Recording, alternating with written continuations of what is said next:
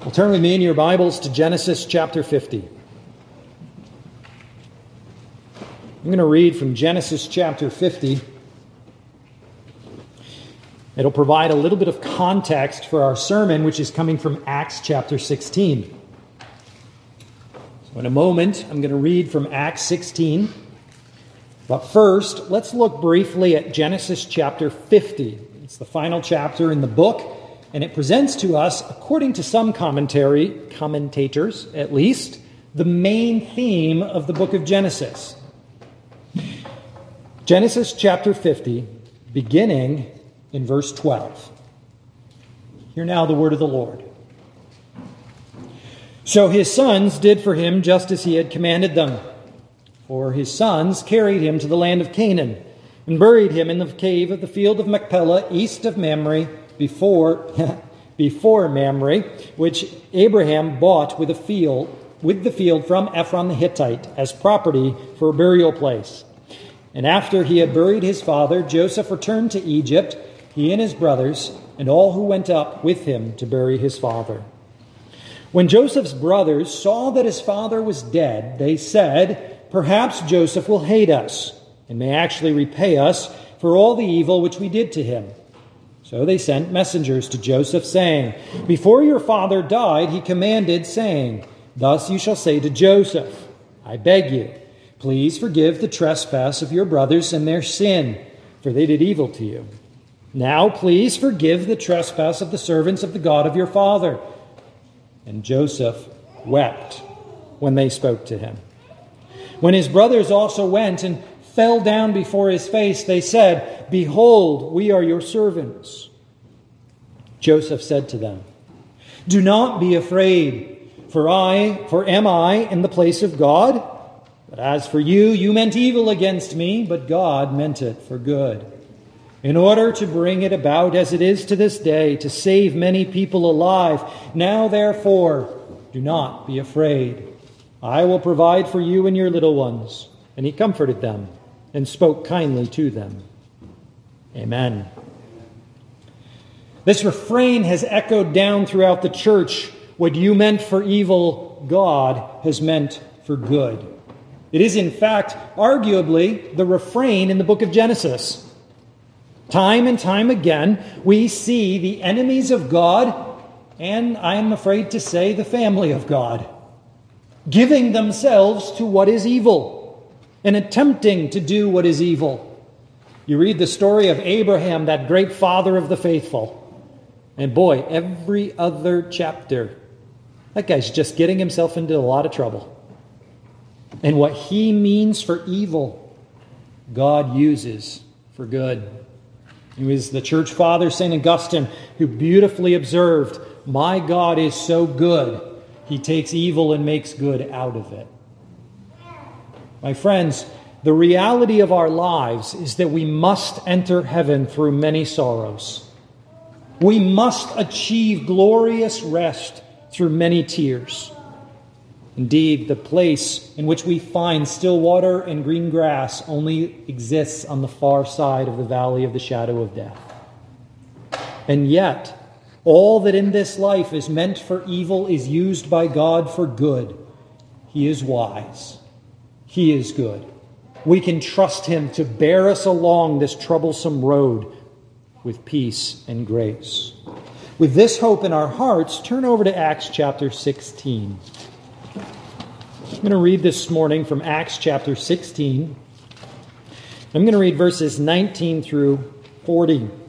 This is the second half of the chapter.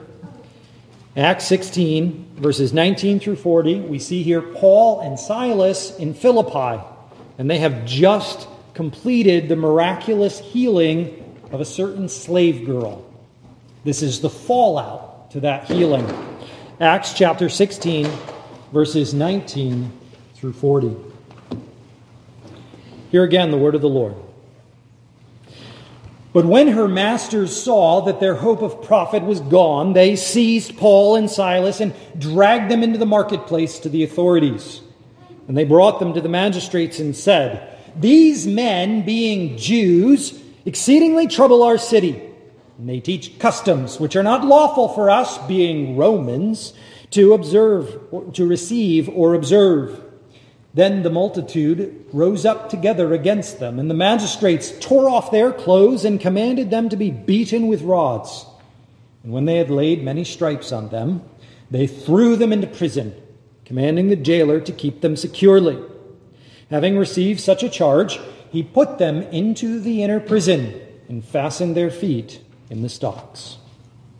But at midnight, Paul and Silas were praying and singing hymns to God, and the prisoners were listening to them. Suddenly there was a great earthquake, so that the foundations of the prison were shaken, and immediately all the doors were opened, and everyone's chains were loosed. And the keeper of the prison, awakening from sleep and seeing the prison doors open, supposing the prisoners had fled, drew his sword and was about to kill himself. But Paul called with a loud voice, saying, "Do yourself no harm, for we are all here."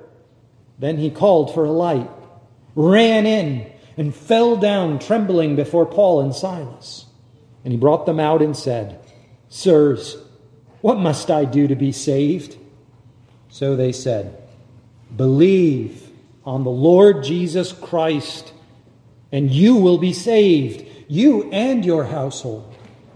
Then they spoke the word of the Lord to him and to all who were in his house.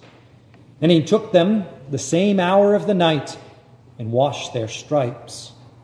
And immediately he and all his family were baptized. Now when he had brought them into his house, he set food before them, and he rejoiced, having believed in God with all his household. And when it was day, the magistrates sent the officers, saying, "Let those men go." So the keeper of the prison reported these words to Paul, saying, "The magistrates have sent to let you go. Now therefore depart and go in peace." But Paul said to them, "They have beaten us openly, uncondemned Romans, and have thrown us into prison. And now do they put us out secretly? No, indeed. Let them come themselves and get us out." And the officers told these words to the magistrates. And they were afraid when they heard that they were Romans. Then they came and pleaded with them and brought them out, and asked them to depart from the city. So they went out of the prison and entered the house of Lydia. And when they had seen the brethren, they encouraged them and departed. Amen and amen. This past week, I began reading a biography of the O.P. church planter and seminary professor at Westminster, Jack Miller. It's a good little book. It's entitled Cheer Up. I like that. Cheer Up. In it, the professor who just passed away of counseling, David Powlison, tells the story of when he was a young elder in Jack Miller's church. And he was struggling with a particularly sticky and difficult situation in the congregation. That sometimes arises. I know it comes as a shock to you, but in some churches, there are sometimes difficult situations to deal with. And as this young elder was filled with self-doubt, with fear, with dread, and with worry that he was going to make a great mess of this situation, common, again, for young elders, middle-aged elders, and old elders as well. That fear and that dread that you're just going to ruin the work. You're just going to ruin the people you're trying to serve. He had spent a long time in prayer with Jack Miller one day, something for which Jack Miller was famous. And as he was about to depart, Jack Miller said aloud to the air, as if musing to himself, to no one in particular, "Grace means courage." And those three little words sank into the turmoil of his heart and stuck deep roots into his soul and bore great fruit over the decades that followed. That whenever he was faced with a situation that was daunting or dreadful, whenever he was filled with fear or with worry, David Powlison would return to those three words: grace means courage. We have an extraordinary text before us this morning in which we see the extraordinary courage of Paul and Silas. But I want us to think this morning not primarily about the amazing example that Paul and Silas set us, but of the amazing source of their courage.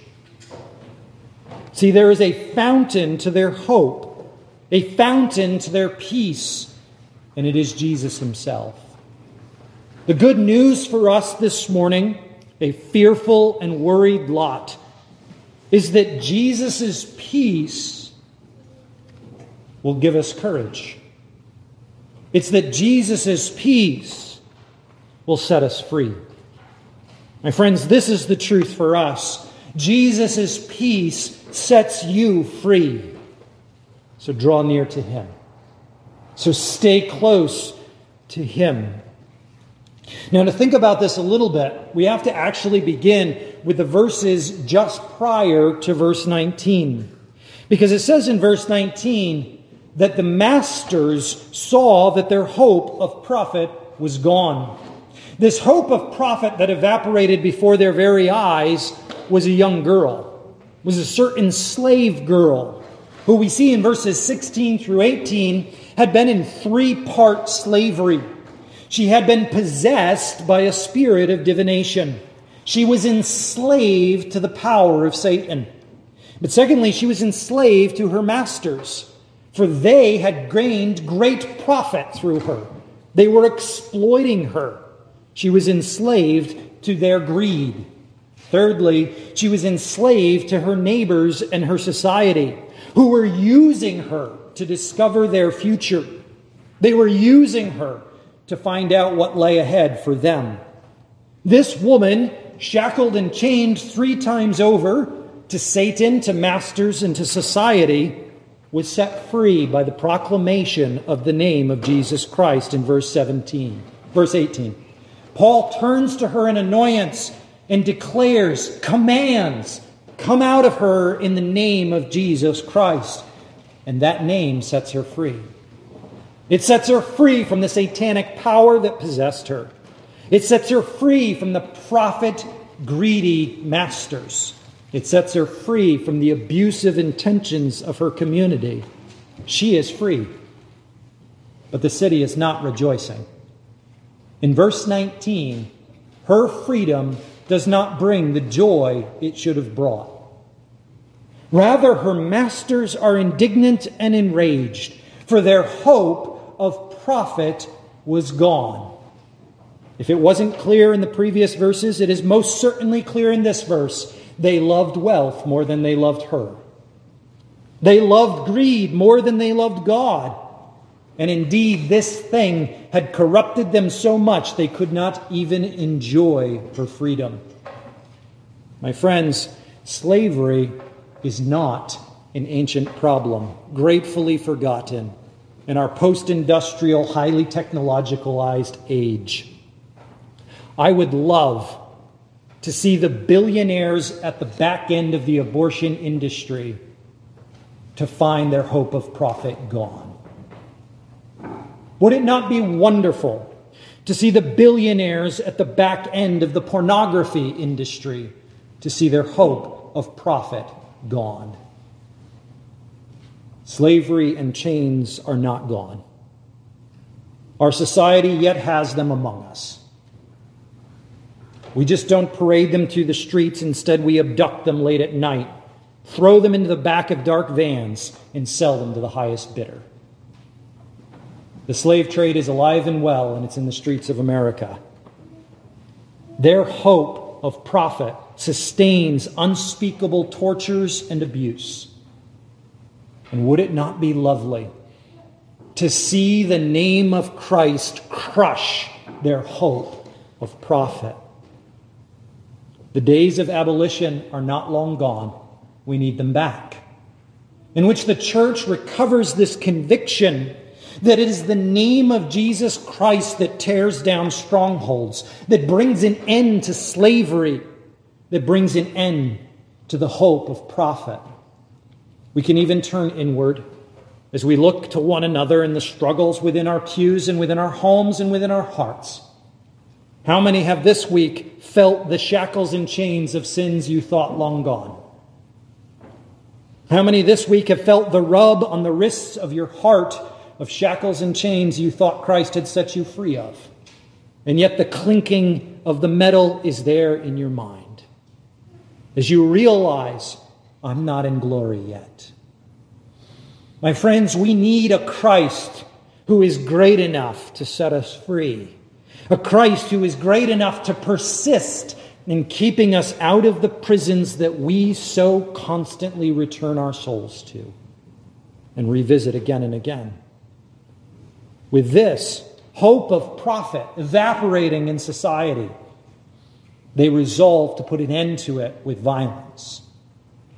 When you touch the livelihood of humans, they do not respond well.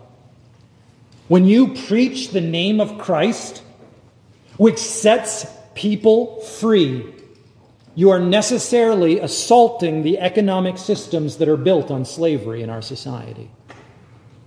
And that is insertion of the justice of the good news of Jesus Christ necessarily will bring ruin to those pieces of society that profit from injustice. And they will react with violence. They will react with hatred and bitterness.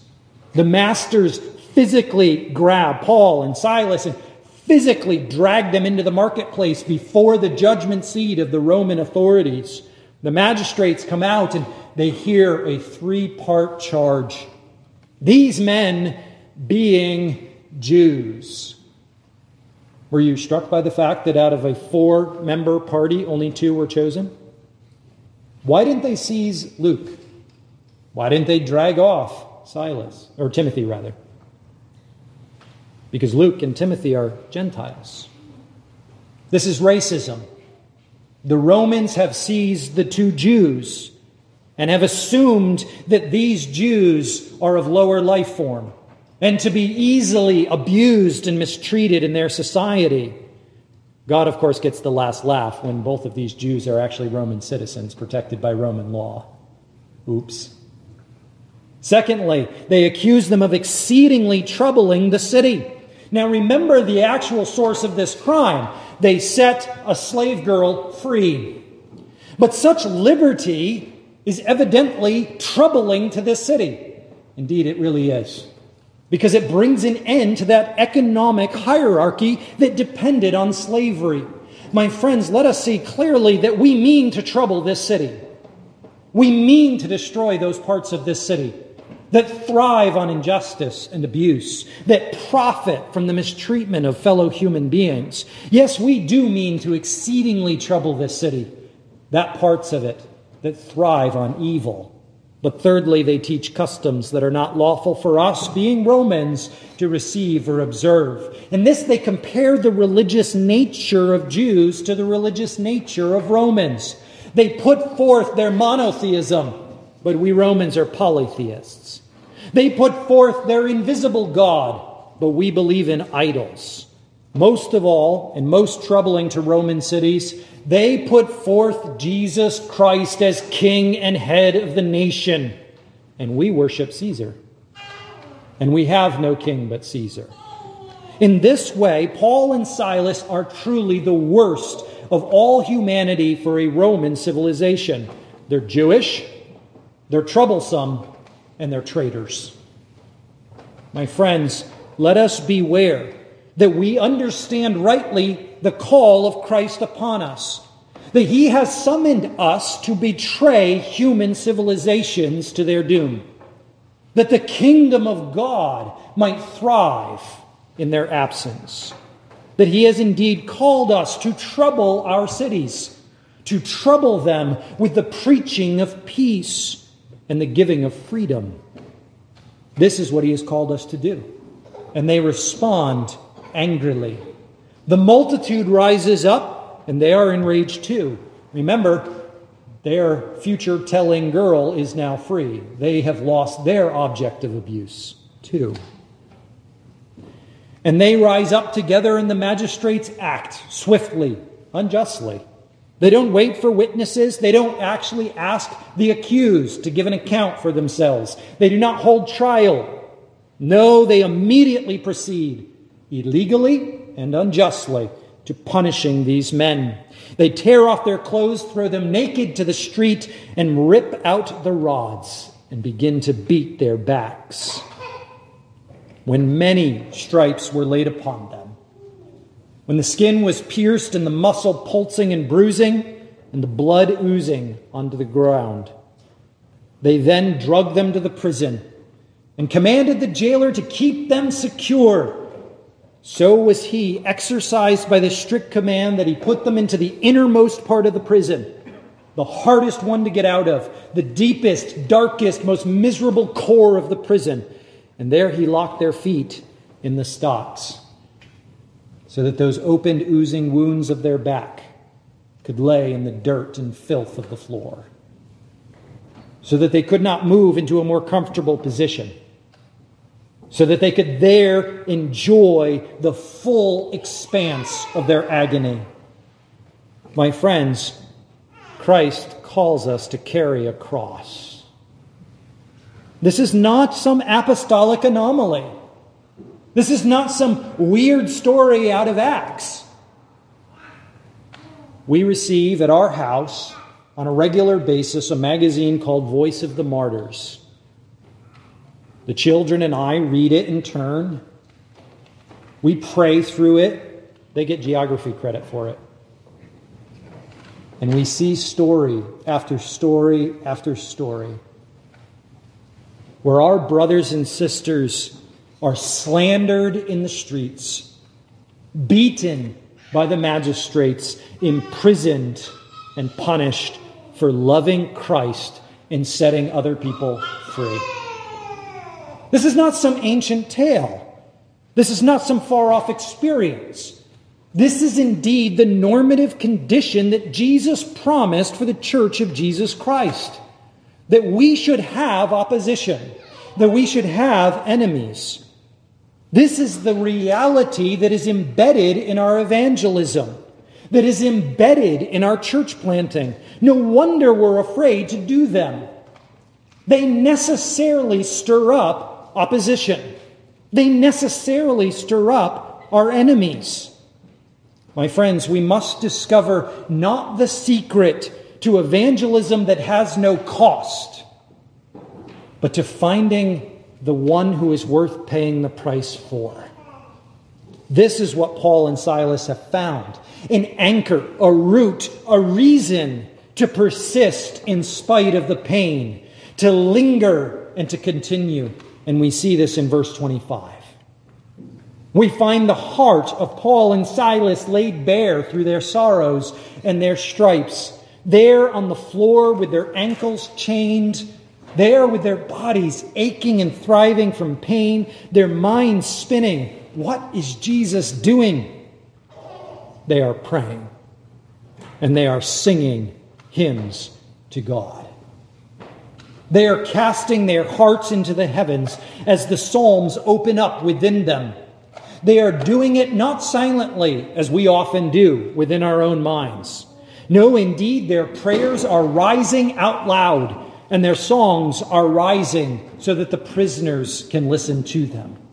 They are filling that prison with the praises of God and the prayers of the saints. They are establishing in that house of horrors a heavenly place of worship. They are bringing forth the glory and the goodness of their God into the very darkest places of the world.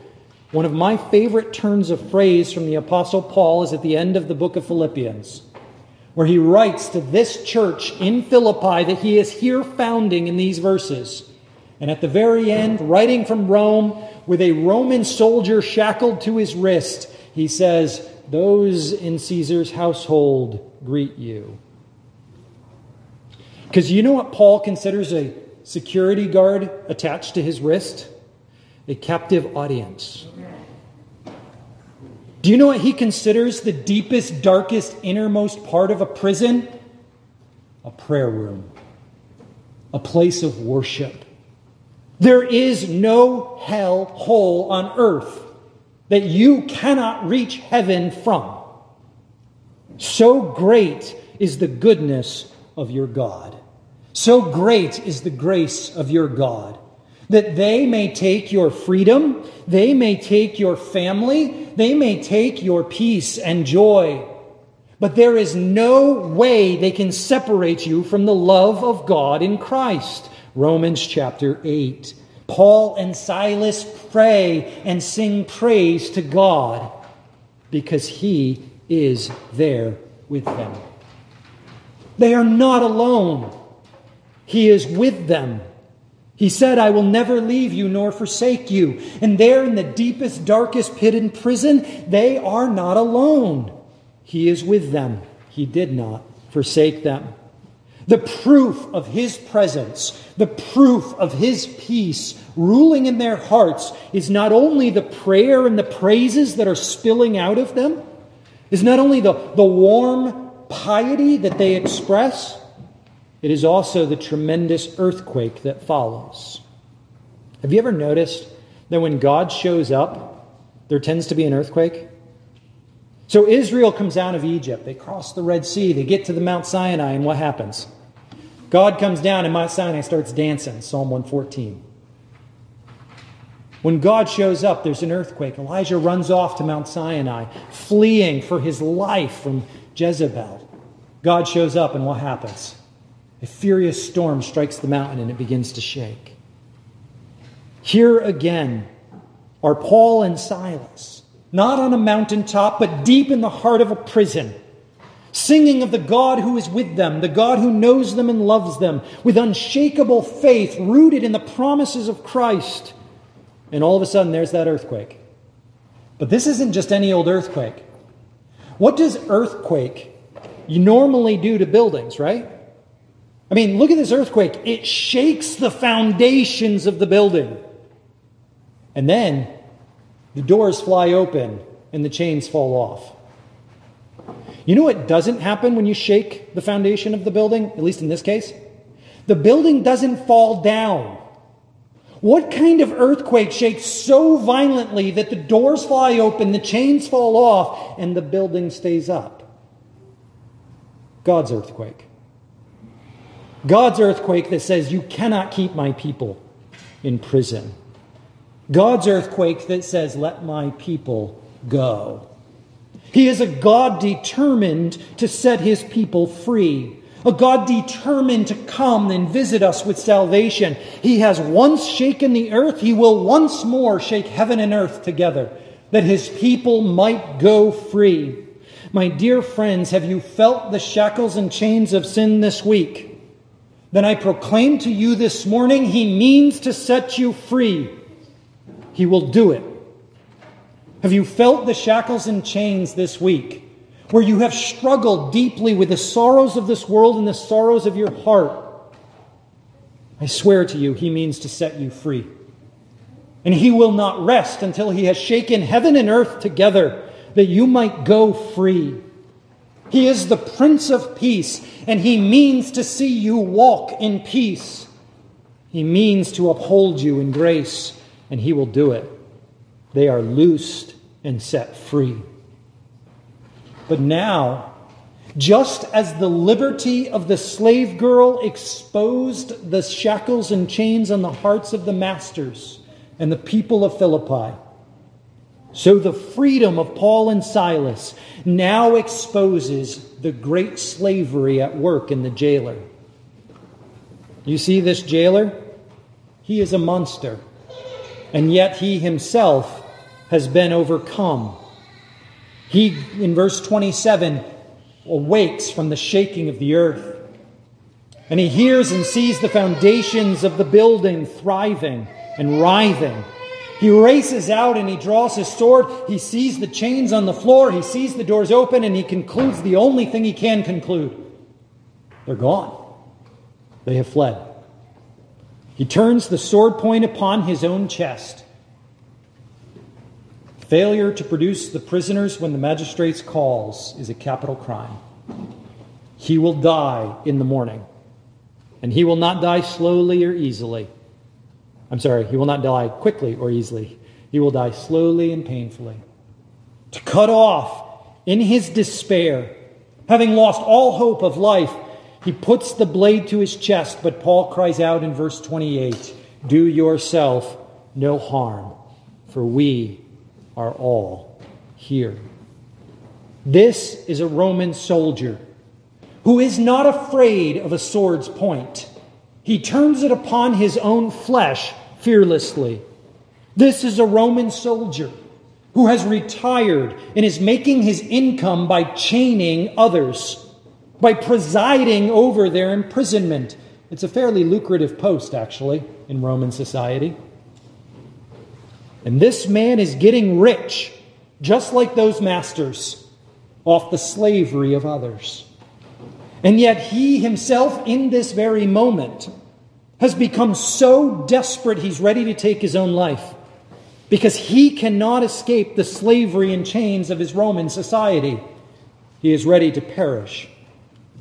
But it is the voice of Paul, a loud voice, a saving voice, a voice that just a day before had cried out to the girl, "I command you in the name of Christ, come out of her."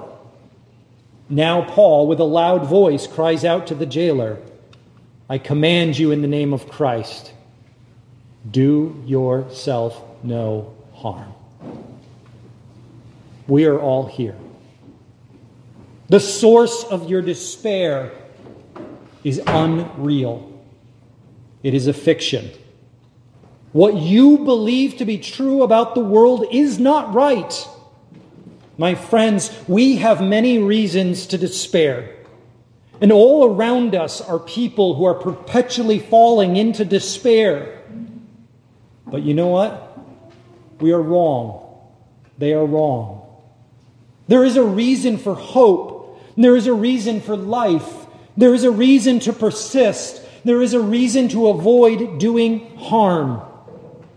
My friends, do yourselves no harm. Say to those who are despairing around you, do yourself no harm. We are all here. Christ is here, and we are here with you. You are not alone. Do not despair. Hope awakens in the heart. Light comes piercing into the dark prison. He rushes in and trembles before Paul and Silas, falling headlong. "Sirs, what must I do to be saved?" In this, he knows he is begging for his life. He knows that the God of the earthquake is with these men. He knows that the power to have freedom, to have liberty, is not within him. He's a dead man. His life is in their hands. "Sirs, what must I do to keep you from running away? What must I do to repay this debt? I was a dead man 1 minute ago, and I am now alive. What do I owe you? How should I be saved from this debt?" And Paul and Silas say, give credit to Christ. Believe in the Lord Jesus Christ, and you will be saved, you and your household. You know one of the sweetest things about the book of Acts? It gives you these incredible insights on how to do evangelism. Paul and Silas give us an example of evangelistic activity. They say, believe in the Lord Jesus Christ. That's it. Another story that I encountered in the Jack Miller biography. He was in Ireland, and he saw a bunch of gypsies driving by, and they stopped in a rest stop. And Jack Miller said, "Let's go over and chat with them." And the pastor who's with them was like, "What is wrong with you, man? Why do you want to do this?" He walked over and he knocked on the side of the van, and they swung the door open.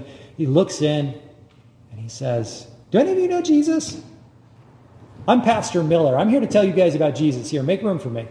And he climbed in and he told them about Jesus. Complete strangers. Is the man insane? Yes, probably. Insane with the love of God. Because this is what the gospel consists of. Believe on the Lord Jesus Christ, and you will be saved. Salvation lies in faith, faith alone. That we should believe in Jesus. It lies in this, the person of Jesus, not in our performance, not in our obedience, not in our strength and our wisdom and our goodness. It lies in faith in Christ. He and He alone saves. So in verse 32, they speak that word to him and to his household. Believe. Come. Put your faith in Jesus. My friends, if you would be saved, you must believe in Jesus. If you would be saved of the turmoil in your heart, the sins and the sorrows about you, that slavery that is sapping life out of you and out of this world, it lies only in Christ. That you should believe in Him and trust Him. That He believes is evident in several ways. That true faith is at work within his heart is manifest in several ways. First, He washes their stripes. He makes restitution for the wrong of his fellow Romans. He brings them up out of the prison, and with his hands he washes their wounds, and he treats their hurts. He applies to them this appeal to grace and to forgiveness, that in that same hour of the night that they are washed, he himself is then washed. Notice the comparison right there in verse 33. Even as he has washed Paul and Silas, declaring his apology for their abuse, he in turn is then washed by Paul and Silas and received through baptism into the church. Roman no longer, Christian now, forever. He has abandoned and set aside that which was Roman in Philippi and embraced in his baptism a new identity, a washer of saints, a caretaker of those who are afflicted and wounded. In just a few verses prior, he was laying stocks and chains upon them, but now he is washing them in their freedom and liberty. He is not the man he was an hour ago. Christ has entirely changed him. This is what comes to us when we believe in Jesus. We become new creations, new people in Christ Jesus, walking no longer in the injustice of our former life, walking no longer in the evil ways we have learned on earth, but becoming heavenly citizens, baptized into his house. Secondly, in verse 34, he sets before them food and welcomes them with all his household. He gives them hospitality. He brings them into his house and he feeds them. This is the man who just a few hours ago was taking them into the very heart of the prison. He is a new creation in Christ Jesus. No longer will he enslave fellow humans. Rather, he will wash their wounds.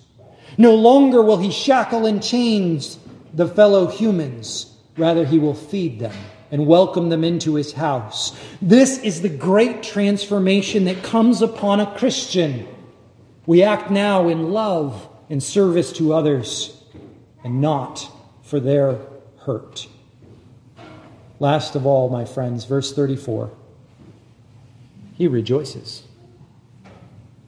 Do you know that a fruit of the Spirit is love, joy? It's joy. You know that James says, count it all joy, my brethren, when you face trials of many kind. Do you know that it says in Hebrews chapter 12 that for the joy set before him, Christ endured the cross and despised its shame? There is such joy in knowing Jesus. Such joy in opening our lives and our love to one another and meeting their needs, regardless of the cost. There is such joy in washing wounds, in clothing the naked, housing the homeless, feeding the hungry. There is such joy in becoming a new creation in Christ Jesus. Hence the biography was entitled, Cheer Up, because the rest of Jack Miller's phrase was, cheer up, you're worse than you think you are, and Jesus is better than you could have ever imagined.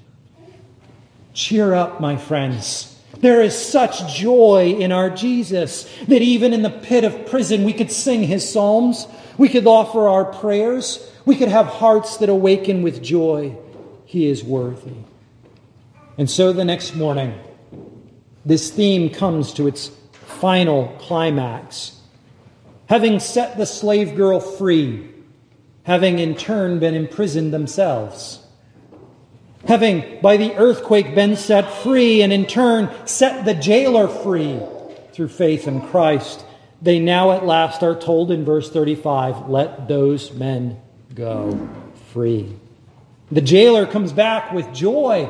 The magistrates have spoken. They have sent to let you go. Depart, go in peace.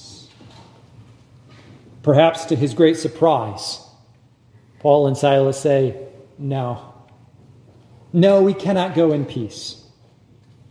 You see, they slandered us and lied about us. You see, they beat us and they imprisoned us. Uncondemned Romans. You see, we have rights. We aren't just mere Jews. We're Roman citizens. And we have legal rights that they have trampled on. Why would Paul suddenly assert his Roman citizenship? Why didn't he do it the day before? I'm not sure. I'm not sure why he didn't do it the day before. Maybe he did. Maybe he was shouting, I'm a Roman citizen, and they were ignoring him. But maybe he didn't say anything. Maybe he was willing to suffer for the gospel. And when the time was right, he pulled out this Roman citizenship for the health and well-being of the church, that he might purchase for Lydia and the jailer peace. You see, if Paul and Silas walk silently out of the city, then the narrative that was established the day before endures. They are treacherous troublemakers. But if Paul and Silas stand fast and make the magistrates appear before them and admit publicly their wrong, they set that baby church on good footing. That baby church is in fact a source of peace, not trouble. Not treachery. They reverse the narrative and they say, no, you've got it all wrong. We are here to bring peace. We are here to bring joy to the city. When the righteous thrive, says Proverbs, there is rejoicing in the city. My friends, we are the salt of the earth, the light of the world. We are the fountain of joy in this joyless world. Letting sinners persist in their immorality will bring no peace to our land. Our silence will bring no peace. No, if we are to have peace in this city, then we must have Christ preached, Christ shared, Christ proclaimed.